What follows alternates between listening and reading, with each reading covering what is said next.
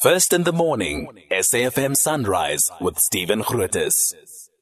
Good morning. A new report by the Inspecting Judge for Correctional Services, Judge Edwin Cameron, says that many of our prisons are simply unfit to provide accommodation for people serving their sentences. He paints a pictures of buildings with huge problems and suggests that the Public Works Department is unable or unwilling to fix them. Well, the Inspecting Judge for Correctional Services, Judge Edwin Cameron, is on your radio with you now. Judge, good morning and thank you for your time, sir. Good to be with you, Stephen, and good morning to all the SAFM listeners. You've gone to look at these prisons. What did you find?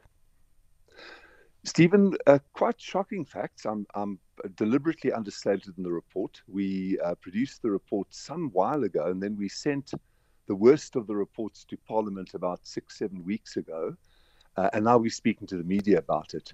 And we found asbestos roofing, we found cracks, we found floods, we found mildew, we found malfunctioning sewer systems, we found non-functioning plumbing, no hot water, kitchens drenched in water, leaks coming through. It's a catalogue of agony.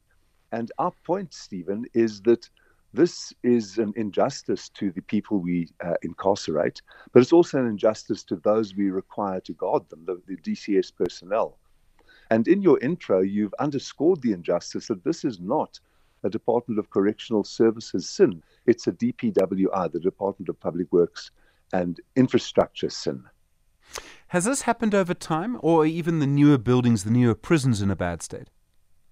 The newer prisons are also in a bad state, Stephen. After we visited Stanger, which is one of the bad cases that we set out with, such bad asbestos roofing that the rain comes in, and so bad that they removed all the prisoners' beds so that the prisoners couldn't stack the beds and escape through the broken roof. That's how bad it is. We then moved on the next day and the day after to Durban Westville, medium B, and the next day to Pietermaritzburg, medium A. And in both we found conditions of shocking overcrowding.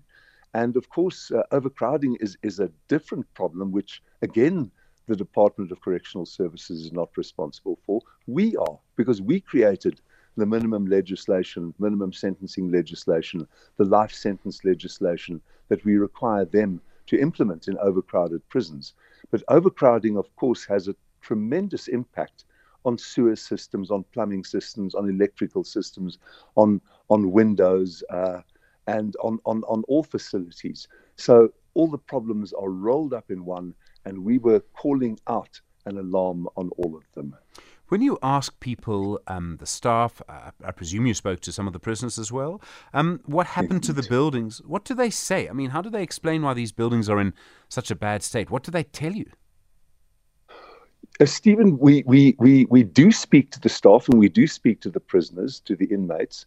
And of course, I can only anecdotalize further because I don't actually know the structural history. But let me tell you that some of the prisons are very old.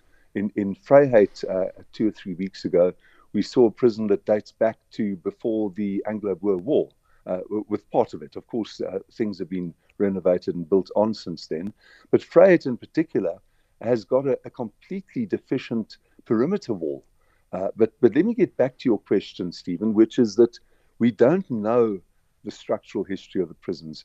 Both Durban Westville and Pietermaritzburg are relatively recent democratic era constructions, and both of them are grossly deficient. In Westville, for example, it's built against a rise as people who pass it on the freeway going northeast to Pietermaritzburg will know. And against that rise, there are cracks and leaks. So we saw the administrative staff sitting in a large hallway, I could call it, where they regularly got flooded. We saw mildew on the walls. We saw the cracks in the walls. And in Pietermaritzburg, medium B, we saw medium A. We saw a kitchen which was regularly flooded. Let me tell you just two stories, if I can give them to your listeners, Stephen. In Westville, we found one cell which was constructed for around about 29, maybe 31 people, which had 83 sentenced prisoners. These are not inmates that we can say, well, maybe they'll get bail tomorrow, or maybe they'll be acquitted tomorrow, or sent to another prison when they're convicted. These are already convicted people who are jam-packed into a cell that is 1/3 the size for them. And in Pietermaritzburg, medium A, we found truly filthy conditions on many scores. One of the light points, there's a light point in every prison. Pietermaritzburg, medium A, all of these visits were unannounced. As is our job, it's not something we like to do. We explain with courtesy to the personnel that this is our job. We don't, and the personnel, Stephen, always welcome it. In Pietermaritzburg, medium A, when we arrived, there were classes in session, a whole big hall, quietly, often being taught by inmates themselves. So that was the light point for us, and those are the things that you cling to when you leave. Does the Ministry of Public Works and Infrastructure, it's their department, right? So they must receive reports. I presume Correctional Services tells them these are the problems in this building. Is there any sign that the Department of Public Works and Infrastructure responds to that? Yes, there is, Stephen. You know, we're picking out the terrible instances, and they are widespread, they are pervasive. But the DPWI does function. It's tardy. It's often apparently resistant. I don't know. We did struggle with the previous incumbent of the National Commissioner's Office, someone that you are well acquainted with, Mr. Arthur Fraser, and his successor, Mr. Bakali. We tried to get some form going where there would be greater institutional coherence and responsiveness. We haven't succeeded in that. And part of the problem, and you've put your finger on it in your introduction, is there's a succession of ministers. Who is the current Minister of Public Works? I think it's Ms. Patricia de Lille, but I might be making a nationwide gaffe because I've got the wrong minister. Who is the Director General? We've had a succession of acting, of fired, of sideways moved, of sacked, of disciplined Directors General. That is a problem throughout all government departments. And there was an article, I think, on The Conversation, which was published in various publications, citing this total mayhem and chaos at the executive level in almost all our government departments. But you see its effect most poignantly and most tragically at the Department of Public Works and Infrastructure. One of the reasons that this may happen is because people do not care about prisoners and voters do not care about prisoners. And I'm afraid, as you will know, Judge, this is not a South African issue, this is a universal. Why, as a society, should we care? It's a good question, Stephen. And may I start answering your question by saying I've got only humility when I'm confronted with a family who suffered a home invasion, who suffered the loss of a loved one, who suffered the grievous violation of a loved one, or themselves. So I'm not smarty-farty with people who feel angry, people who want vengeance, people who want justice, people who want retribution. Those are natural human emotions, and they should be taken account of in an ordered, decent system of justice. But we have embarked on a terribly wrong path.